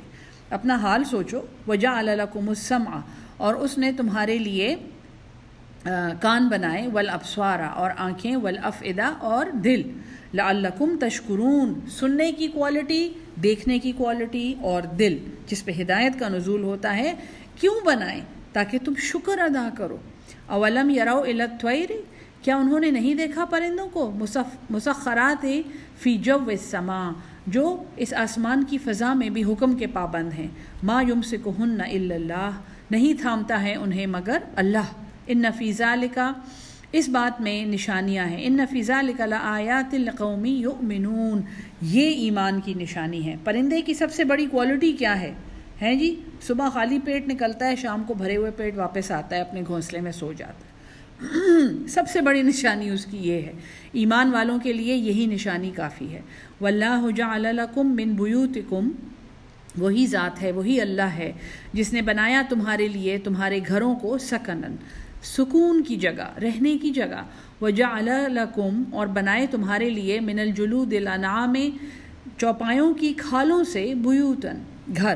یہ ہمیں پتہ ہے بہت سے سویلائزیشنز ابھی بھی، منگولیا میں اسپیشلی گر کہتے ہیں ان کو، یہ جانوروں کی کھالوں سے خیمے انہوں نے سیے ہوئے ہوتے ہیں جو گرمی سردی میں زبردست پروٹیکشن ہے۔ یستخفونہا، تم ہلکا پاتے ہو انہیں، یوم ظعنکم، اپنے کوچ کے دن، ویوم اقامتکم، اور جس دن تم قیام کرتے ہو۔ تو یہ کوچ کے دن یعنی اس گھر کو تم لپیٹ کے ایک اونٹ کے اوپر رکھ لیتے ہو، اور جس دن تم ٹھہرتے ہو وہاں پہ تم اس کو آرام سے سیٹ کر دیتے ہو۔ ومن اصوافہا، اور ان کی اون، و اوبارہا، اور ان کی پشم، و اشعارہا، اور ان کے بال، اساساً، ایک سامان ہے، و متاعن الی حین، اور فائدہ ہیں ایک وقت مقررہ تک۔ بڑی خوبصورت مثال اللہ نے یہ جو پھرنے والے لوگ ہوتے ہیں، مجھے ان کا نام بھول گیا ہے، ان سے اللہ نے مثال دی ہے کہ اپنے گھر لپیٹ کے وہ رکھ لیتے ہیں اور اگلے دن وہ گھر کہیں اور پہ فکس کر لیتے ہیں۔ جانوروں میں کتنے بڑے بڑے فائدے ہیں ان کے لیے۔ واللہ جعل لکم، اور وہی اللہ ہے جس نے بنایا تمہارے لیے، مما خلق ظلالا، جو اس نے پیدا کیے سائے، وجعل لکم، اور اس نے بنائے تمہارے لیے، من الجبال اکنانا، پہاڑوں میں ٹھہرنے کی جگہ، وجعل لکم، اور بنائے تمہارے لیے، سرابیلا، کرتے، تمہاری جو ٹاپ شرٹس ہیں، تقیکم الحر، وہ بچاتے ہیں تمہیں، دیکھیں تقوی کا لفظ استعمال ہوا ہے، بچاتے ہیں تمہیں، الحر، گرمی سے، وسرابیل تقیکم باسکم، اور ایسے کرتے ہیں جو بچاتے ہیں تمہیں تمہاری لڑائی میں۔ ذرا بختر کی بات ہے یہ۔ کذالک یتم، اسی طرح وہ مکمل کرتا ہے، نعمتہ، اپنی نعمت، علیکم، تم پر، لعلکم تسلمون، مقصد کیا ہے اتمام نعمت کا؟ سب کچھ اللہ نے تمہیں دے دیا ہے، ہر چیز اس نے تمہارے لیے مسخر کر دی ہے تاکہ تسلمون، تم سلامتی میں رہو، تم سلامتی سے رہو، فساد نہ کرو، فرمان بردار بن جاؤ۔ فَإِن تَوَلَّوْا، پس اگر وہ پھر جائیں، فَإِنَّمَا عَلَيْكَ الْبَلَاغُ الْمُبِينُ، اگر یہ سب کچھ سننے کے بعد بھی وہ پھر جائیں تو پھر آپ پر صرف پہنچا دینا ہے۔ یعرفون نعمت اللہ، وہ پہچانتے ہیں اللہ کی نعمت کو، ثم ینکرونہا، پھر وہ انکار کرتے ہیں اس کا، وَأَكْثَرُهُمُ الْكَافِرُونَ، اور ان میں سے اکثر انکاری ہیں، ناشکرے ہیں۔ وَيَوْمَ نَبْعَثُ، اور جس دن ہم اٹھائیں گے، مِنْ كُلِّ أُمَّةٍ شَهِيدًا، ہر ایک امت میں سے گواہ، ثُمَّ لَا يُؤْذَنُ، پھر اجازت نہیں دی جائے گی، لِلَّذِينَ كَفَرُوا، ان لوگوں کو جنہوں نے انکار کیا، وَلَا هُمْ يُسْتَعْتَبُونَ، اور نہ ہی ان سے کوئی عذر قبول کیا جائے گا۔ یہ جی میں نے آپ کو پہلے کتنی دفعہ بتایا ہے کہ یہ جو شفاعت ہے کہ ہمیں تو رسول کی شفاعت نصیب ہوگی، اور ہم سورہ نساء سے یہ سبجیکٹ شروع ہوا ہے کہ ہم ہر امت میں سے گواہ نکالیں گے۔ سورہ نساء میں ہو چکا ہے، سورہ مائدہ میں ہو چکا ہے، یہ سورہ آراف میں اس کی طرف اشارہ ہے کہ ہم ہر امت میں سے رسول نکالیں گے اور وہ رسول اپنی امتوں پر گواہی دیں گے۔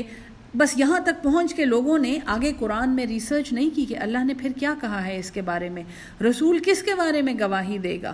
رسول اس کے بارے میں گواہی دے گا جو آیت الکرسی میں ہم پڑھتے ہیں کہ وہ الا باذن اللہ، مگر وہ اللہ کی اجازت سے اس کے اوپر سفارش کرے گا، اللہ اجازت دے گا، پہلے تو اللہ کی اجازت ہوگی، اس کا اذن ہوگا۔ رسول کیسے اللہ کے اذن کے بغیر کسی کی سفارش کرے گا؟ یہ وہی بات یہاں پہ کنفرم ہو رہی ہے، یوم نبعث من کل امت شہیدا، جس دن ہم اٹھائیں گے ہر امت میں سے ایک گواہ، ثم لا یؤذن للذین کفروا، پھر اجازت نہیں دی جائے گی ان لوگوں کو جنہوں نے انکار کیا، کفر کیا، ناشکری کی، وَلَا هُمْ يُسْتَعْتَبُونَ اور نہ ہی ان کے عذر قبول کیے جائیں گے۔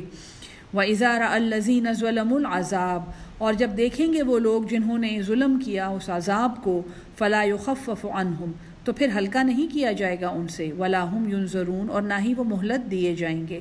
وَإِذَا رَأَى الَّذِينَ اور جب دیکھیں گے وہ لوگ اشرکوا شرکاءہم جنہوں نے شرک کیا اپنے ان شریکوں کو، قالو وہ کہیں گے ربنا اے ہمارے رب، ہؤلاء شرکاؤنا الذین یہ ہیں وہ شریک وہ لوگ، کنا ندعو من دونک جن کو ہم پکارتے تھے تیرے سوا، فالقوا الیہم القول پس وہ ڈالیں گے ان کی طرف ایک قول، انکم لکاذبون بے شک تم البتہ جھوٹے ہو۔ تو وہ شریک جب ان کی بات سنیں گے، کیونکہ یہ دونوں شرک کی وجہ سے پڑے ہوئے ہوں گے جہنم میں، تو جنہوں نے شرک کیا ہوگا وہ اپنے جھوٹے خدائیوں کی طرف جن سے وہ سفارشیں کر چکے ہیں، جن کے آگے ناکیں رگڑ چکے ہیں، جن قبروں پہ جا کے وہ تماشے کر چکے ہیں، جن پتھروں کو وہ پوج چکے ہیں، اور جن سے وہ کہہ چکے ہیں کہ جی اوپر اللہ ہے اور نیچے آپ ہیں، آپ تو مائی باپ ہیں، وہ کہیں گے اے اللہ یہ وہ شریک ہیں جن کو ہم نے تیرے سوا پکارا ہے۔ اور وہ شریک چونکہ اگر وہ زندہ تھے اور انہوں نے انہیں نہیں منع کیا اور ان سے اپنے بیعتیں کرائیں اور ان کو کہا ہمارے ہاتھ چومو، ہمیں سجدے کرو، ہمیں چڑھاوے دو، ہمارے سر پہ دیگیں پکاؤ، وہ کہیں گے کہ یہ جھوٹے ہیں، تم جھوٹے ہو۔ وَأَلْقَوْا إِلَى اللَّهِ اور ڈالیں گے اللہ کے سامنے يَوْمَئِذٍ السَّلَامَ اس دن اپنی سلامتی اللہ کے سامنے بڑی وہ دکھائیں گے اور تابعدار بنیں گے۔ وَضَلَّ عَنْهُمْ اور گم جائے گا ان سے مَا كَانُوا يَفْتَرُونَ جو وہ جھوٹ باندھتے تھے۔ الَّذِينَ كَفَرُوا بے شک الَّذِينَ وہ لوگ جنہوں نے کفر کیا، وَصَدُّوا عَن سَبِيلِ اللَّهِ اور اللہ کی راہ سے روکا، زِدْنَاهُمْ عَذَابًا ہم بڑھا دیں گے انہیں عذاب میں، فوق العذاب عذاب کے اوپر، بِمَا كَانُوا يُفْسِدُونَ بسبب اس فساد کے جو وہ کرتے تھے۔ وَيَوْمَ نَبْعَثُ اور جس دن ہم اٹھائیں گے، فی کل امت شہیدن ہر ایک امت میں سے ایک گواہ، اسی صورت میں ریپیٹ کیا جا رہا ہے، جس دن ہم اٹھائیں گے ہر امت میں سے ایک گواہ، علیہم ان پر، من انفسہم انہی میں سے، وجئنا بک اور ہم لائیں گے آپ کو، شہیدن ایک گواہ، علی ہؤلاء ان سب پر۔ ہو گیا نا، یہ ہر امت میں سے ایک گواہ اٹھائیں گے، ہر امت میں سے ایک گواہ اٹھے گا اور وہ کہے گا کہ جی ہاں ہمیں پیغام پہنچ گیا تھا، یا وہ کہے گا کہ جی نہیں ہمیں پیغام نہیں پہنچا۔ اور پھر حضور صلی اللہ علیہ وسلم سے پوچھا جا رہا ہے کہ آپ نے پیغام پہنچا دیا تھا۔ یہ وہ شہادت ہے جس کا ذکر سورہ نساء سے چل رہا ہے۔ وَنَزَّلْنَا عَلَيْكَ الْكِتَابَ اور ہم نے نازل کی ہے آپ پر کتاب،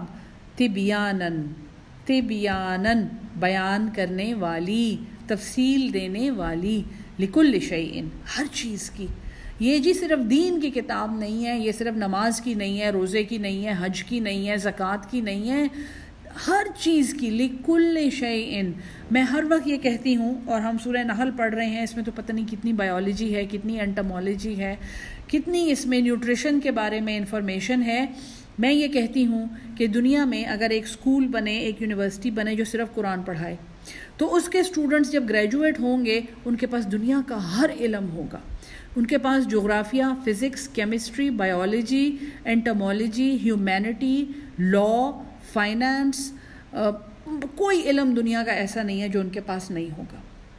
ہم اپنی زندگی میں واللہ عالم کیا خدمت کر سکتے ہیں اتنی سی زندگی میں، لیکن یہ بات میں کر رہی ہوں آپ سب کے سامنے، آپ اس کو سوچیں، اپنے بچوں کے اسکولوں میں جا کے یہ بات کریں، اللہ کرے کہ ایک دن ایسا ہو جائے کہ ہم نے آپ پر یہ کتاب نازل کی جو مفصل بیان ہے ہر چیز کا، وہ ہدی و رحمتاً اور ہدایت ہے اور رحمت ہے، وہ بشریٰ للمسلمین اور خوشخبری ہے مسلمین۔ یہ کلمہ گو مسلمان نہیں ہے، پلیز اپنی جو غلط فہمی ختم کر لیں۔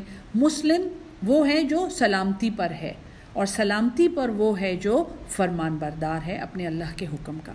ان اللہ بے شک اللہ یأمر بالعدل حکم دیتا ہے عدل کا، والاحسان اور احسان کا، وایتاء اور دینے کو، ذی القربى قرابت داروں کو، وینہا عن الفحشاء دیکھیں الگ سے آیا، منع کرتا ہے فحش سے، والمنکر اور ناشائستہ بری باتوں سے، والبغی اور سرکشی سے، اللہ کے حکم کے خلاف سرکشی، یعظکم وہ تمہیں نصیحت کرتا ہے، لعلکم تذکرون تاکہ تم دھیان دو تاکہ تم نصیحت حاصل کرو.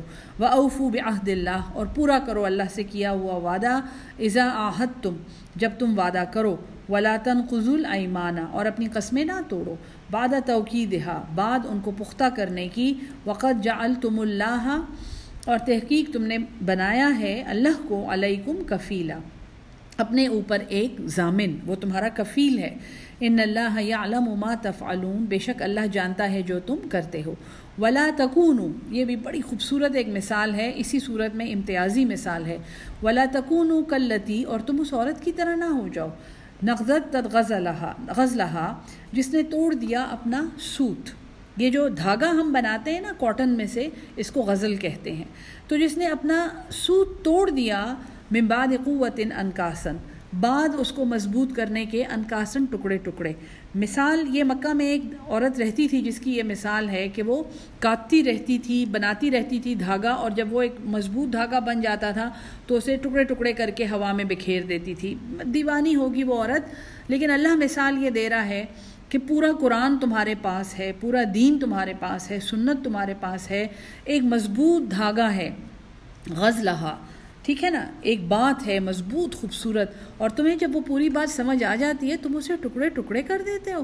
تم فرقے بن جاتے ہو، تم آدھا قرآن مانتے ہو اور آدھا نہیں مانتے ہو.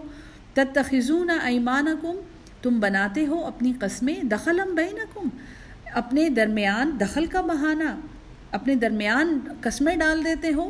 ان تکون امتن یہ کہ ہو جائے ایک گروہ. ہی اربع من امتن کہ وہ بڑھا ہوا ہو، وہ غالب آ جائے دوسرے گروہ پر. تم ایک دوسرے پر فتح حاصل کرنے کی کوشش کرتے ہو، حالانکہ تم سب ایک ہی اللہ کے بندے ہو. انما یبلوکم اللہ بہ اس کے سوا نہیں ہے کہ اللہ تمہیں آزماتا ہے اس کے ذریعے.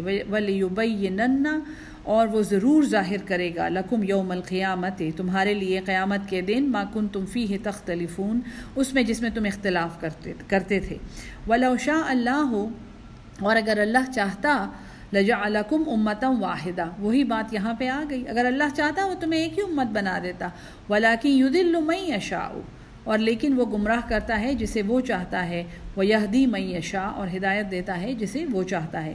ولتسألن عما کنتم تعملون اور تم سے ضرور پوچھا جائے گا جو تم عمل کرتے تھے. ولا تتخذوا ایمانکم دخلا بینکم اور نہ بناؤ اپنی قسموں کو آپس میں دخل کا بہانہ، آپس میں ڈیوائیڈ ہو جانے کا بہانہ. فتزل قدم پس پھسل جائے کوئی قدم بعد ثبوتہا اپنے جم جانے کے بعد. یعنی اگر تمہاری جماعت جم گئی ہے، ایک سویلائزیشن بن گئی ہے، تو اب اس میں فرقے نہ بناؤ، اسے توڑو نہیں، ورنہ تمہارے قدم پھسل جائیں گے. وتذوقوا السوء اور تم برائی کو چکھو گے، وبال تمہیں پڑے گا. بما صددتم اس لیے کہ تم نے روکا عن سبیل اللہ اللہ کی راہ سے. آج صبح ہی میری ایک اسٹوڈنٹ نے مجھے فتویٰ بھیجا ہے بڑا زبردست، مدرسے کا نام میں نہیں لیتی، کہ الہدا کے سے جی قرآن سیکھنا جو ہے وہ ناجائز ہے. اور غصے سے مجھے سمجھ نہیں آ رہی تھی کہ میں کیا کروں، کس کو کہوں، کیسے کہاں بات پہنچاؤں. اللہ معاف کرے. اللہ کی راہ پہ روکنے کی اس سے بڑی کوئی مثال نہیں ہے کہ یہ دین کے ٹھیکیدار جو ہیں پگڑیاں بڑی بڑی پہن کے اور یہ فتوے دے رہے ہیں کہ جی یہ قرآن سکھا رہے ہیں لیکن آپ ان سے نہ سیکھیں. سبحان اللہ. وَلَكُمْ عَذَابٌ عَظِيمٌ تمہارے لیے بہت بڑا عذاب ہے. وَلَا تَشْتَرُوا بِعَهْدِ اللَّهِ اور نہ لو اللہ کے وعدے کے بدلے میں ثمنًا قلیلا ایک چھوٹا مول. وہی بات آ گئی، میں نے آپ کو کہا لوگ فتوے بیچتے ہیں. انما عند اللہ بے شک جو اللہ کے پاس ہے ہوا خیر لکم وہ بہتر ہے تمہارے لیے. ان کنتم تعلمون اگر تم علم رکھتے ہو.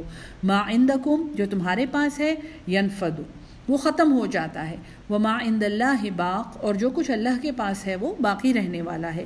ولنجزین الذین اور ضرور ہم دیں گے جزا ان لوگوں کو صبروا جنہوں نے صبر کیا. اجرہم باحسن ان کا اجر احسن طریقے سے، اس سے بہتر ما کانوا یعملون جو وہ عمل کرتے تھے.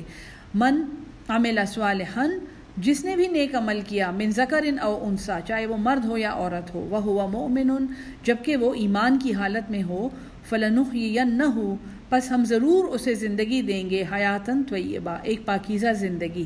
عمل صالح کی 3 باتیں یاد رکھیں. نمبر 1 اس میں صلح ہوتی ہے، اس میں ایک دوسرے سے لڑوانا نہیں ہوتا. نمبر 2 اس میں اصلاح ہوتی ہے، ایک غلط چیز کو ٹھیک کرنا ہوتا ہے۔ نمبر 3، وہ صلاحیت کے مطابق بہترین عمل ہوتا ہے۔ 3 باتیں یاد رکھیں، اور وہ اللہ اور رسول کے حکم کے مطابق ہوتا ہے۔ فَإِذَا قَرَأْتَ الْقُرْآنَ، پس جب تم پڑھو قرآن کو، فَاسْتَعِذْ بِاللَّهِ، پس پناہ لو اللہ کی، من الشیطان الرجیم، شیطان رجیم سے۔ إِنَّهُ لَيْسَ لَهُ سُلْطَانٌ، بے شک اس کا کوئی زور نہیں ہے، علی الذین، ان لوگوں پر، آمنو جو ایمان لائے، وعلی ربہم یتوکلون، اور وہ اپنے رب پر بھروسہ رکھتے ہیں۔ شیطان کا ڈراوا جو ہے وہ صرف ان کے لیے ہے جن کے ایمان کمزور ہیں اور جن میں توکل نہیں ہے۔ انما سلطانہ، اس کے سوا نہیں ہے کہ اس کا زور، علی الذین یتولونہ، ان لوگوں پر ہے جو اس کو دوست بناتے ہیں، والذین ہم بہ مشرکون، اور وہ لوگ جو اس کے ساتھ شریک ٹھہراتے ہیں۔ وَإِذَا بَدَّلْنَا آیَةً مَكَانَ آیَةٍ، اور جب ہم بدلتے ہیں کسی ایک حکم کو اس کی جگہ دوسرے حکم سے، ہم یعنی شیطان اس وقت بہت شرارت کرتا ہے جب ہم ایک حکم کو دوسرے حکم سے بدلتے ہیں، حالانکہ سویلائزیشن جو ہے وہ ایک کنٹینیوس ایوولوشن ہے، وہ ایک عمل ہے جس میں ایک حکم آتا ہے، پھر دوسرا آتا ہے، پھر تیسرا آتا ہے۔ واللہ عالم بما ينزل، اور اللہ خوب جانتا ہے جو وہ نازل کرتا ہے۔ قالوا، وہ کہتا ہے، انما انت مفتر، اس کے سوا نہیں ہے کہ تم تو یہ خود ہی گھڑ لیتے ہو۔ بل اکثرهم لا يعلمون، بلکہ اکثر علم نہیں رکھتے۔ قل نزلہ روح القدس، فرما دیجئے کہ اسے اتارا ہے روح القدس نے، حضرت جبریل علیہ السلام میں، من ربک بالحق، تمہارے رب کی طرف سے حق کے ساتھ، لیثبت الذین آمنوا، تاکہ ثابت قدم کریں ان لوگوں کو جو ایمان لائے، ہدی و بشری، اور ہدایت ہے اور خوشخبری ہے، للمسلمین، سلامتی والوں کے لیے۔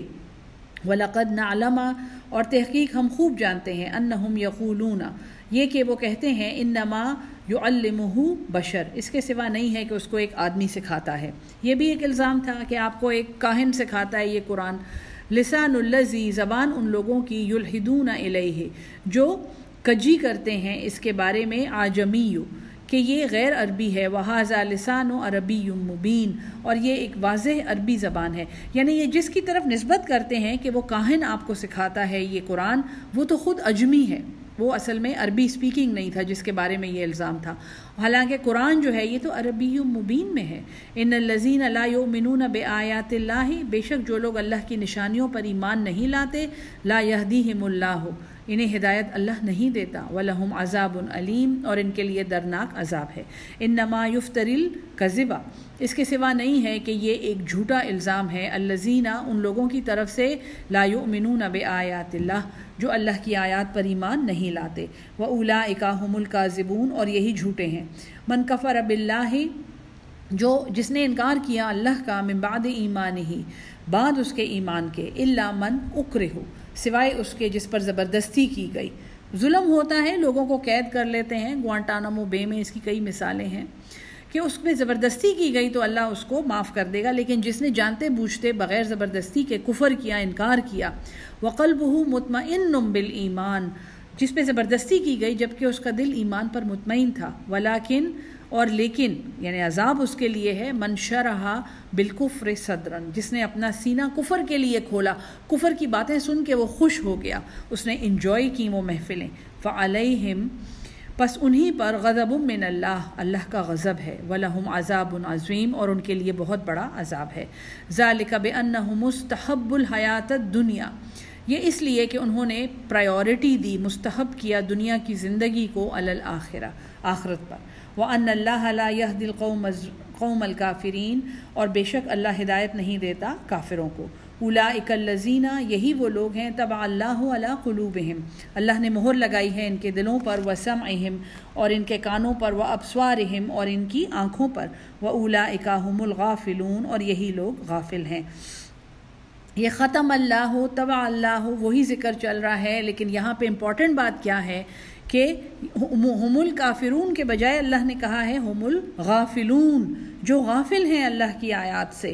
ہم دیکھیں قرآن سینکڑوں بار پڑھ لیتے ہیں، اس کے معنی پہ غور نہیں کرتے، یہ غفلت ہے۔ لا جرم انہم فی الآخرۃ ہم الخاسرون، کوئی شک نہیں ہے کہ یہی لوگ آخرت میں خسارہ اٹھانے والے ہوں گے۔ ثم ان ربک، پھر بے شک تمہارا رب للذین ہاجروا انہی لوگوں کے لیے جنہوں نے ہجرت کی من بعد ما فتنوا بعد اس کے کہ وہ ستائے گئے فتنے میں ڈالے گئے ثم جاہدوا پھر ہجرت کر کے انہوں نے کوشش کی جہاد کیا وصبروا اور صبر کیا ان ربک بے شک تمہارا رب من بعدہا اس کے بعد لغفور الرحیم البتہ بخشنے والا بار بار رحم کرنے والا ہے یوم تاتی کل نفس جس دن آئے گا ہر شخص تجادل عن نفسہا اپنی جان کے لیے جھگڑتا ہوا اپنے لیے جھگڑتا ہوا وتوفا کل نفس اور پورا دے دیا جائے گا ہر جان کو ما عملت جو اس نے عمل کیا وہم لا یظلمون اور وہ ظلم نہیں کیے جائیں گے وضرب اللہ اور بیان کیا ہے اللہ نے مثل قریۃ ایک بستی کی مثال کانت امنتن وہ بڑی بے خوف تھی امن میں تھی مطمئنتن بڑی مطمئن تھی جیسے ہمارے سب شہر ہیں اپنے محلے کو دیکھ لیں یاتیہا رزقہا رغدن آتا تھا اس کا رزق بڑا بافراغت آرام سے من کل مکان ہر طرف سے فکفرت پس اس نے ناشکری کی کفر کیا بے انعم اللہ کی نعمتوں سے فاذاقها اللہ پس چکھایا اس کو اللہ نے لباس الجوع ایک پہناوا بھوک کا والخوف اور خوف کا بما کانوا یصنعون بسبب اس کے جو وہ کرتے تھے وَلَقَدْ جَاءَهُمْ رَسُولٌ مِّنْهُمْ اور تحقیق آئے ان کے پاس رسول انہی میں سے فَكَذَّبُوهُ پس انہوں نے اسے جھٹلایا فَأَخَذَهُمُ الْعَذَابُ پس انہیں عذاب نے پکڑ لیا وَهُمْ ظَالِمُونَ اور وہی ظالم تھے فَكُلُوا مِمَّا رَزَقَكُمُ اللَّهُ پس کھاؤ جو تمہیں اللہ نے رزق دیا ہے حلالًا طیباً حلال اور پاکیزہ وشکروا نعمت اللہ اور شکر کرو اللہ کی نعمت کا ان کنتم ایاہ تعبدون اگر تم صرف اسی کی عبادت کرتے ہو انما حرم علیکم المیتۃ آیت ریپیٹ ہو رہی ہے اب اس سے پہلے 3 دفعہ ریپیٹ ہو چکی ہے اس کے سوا نہیں ہے کہ حرام ہے تم پر مردار والدم اور خون ولحم الخنزیر اور خنزیر کا گوشت وما احل لغیر اللہ بہ اور جس پر اللہ کے سوا کسی کا نام پکارا گیا فمن اضطر پس جو لاچار ہوا غیر باغن سرکشی کرنے والا نہیں ہے ولا عادن اور نہ ہی زیادتی کرنے والا ہے فإن اللہ غفور الرحیم پس بے شک اللہ بخشنے والا بار بار رحم کرنے والا ہے ولا تقولوا لما تصف اور تم وہ نہ کہو جو بیان کرتی ہیں السنتکم الکذبہ تمہاری زبانیں جھوٹ تم نہ کہو جو تمہاری زبانیں جھوٹ بیان کرتی ہیں ہاذا حلال و ہاذا حرام اپنی طرف سے فتوے نہ لگاؤ یہ جائز ہے اور یہ ناجائز ہے لتفتروا علی اللہ الکذبہ کہ تم بہتان باندھو اللہ پر جھوٹا ان الذین یفترون علی اللہ الکذبہ بے شک جو لوگ اللہ پر جھوٹا الزام لگاتے ہیں لا یفلحون وہ فلاح نہیں پائیں گے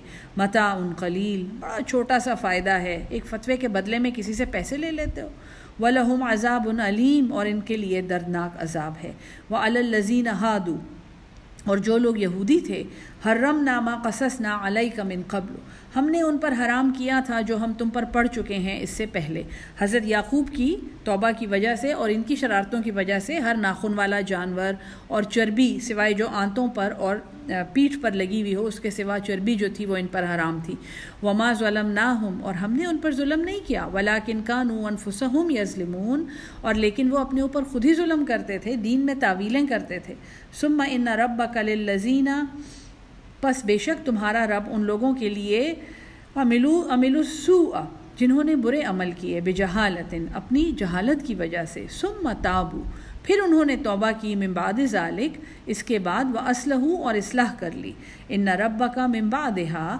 بے شک تمہارا رب اس کے بعد لغفور الرحیم البتہ بخشنے والا بار بار رحم کرنے والا ہے ان ابراہیم بے شک حضرت ابراہیم علیہ السلام کان امتن تھے وہ ایک جماعت ایک امام قانتاً للہ حنیفہ وہ فرمان بردار تھے اللہ کے یکسو ہو کر ولم اکم من المشرکین اور نہیں تھے وہ مشرکوں میں سے شاکرا لانعمہ وہ شکر گزار تھے اس کی نعمتوں کے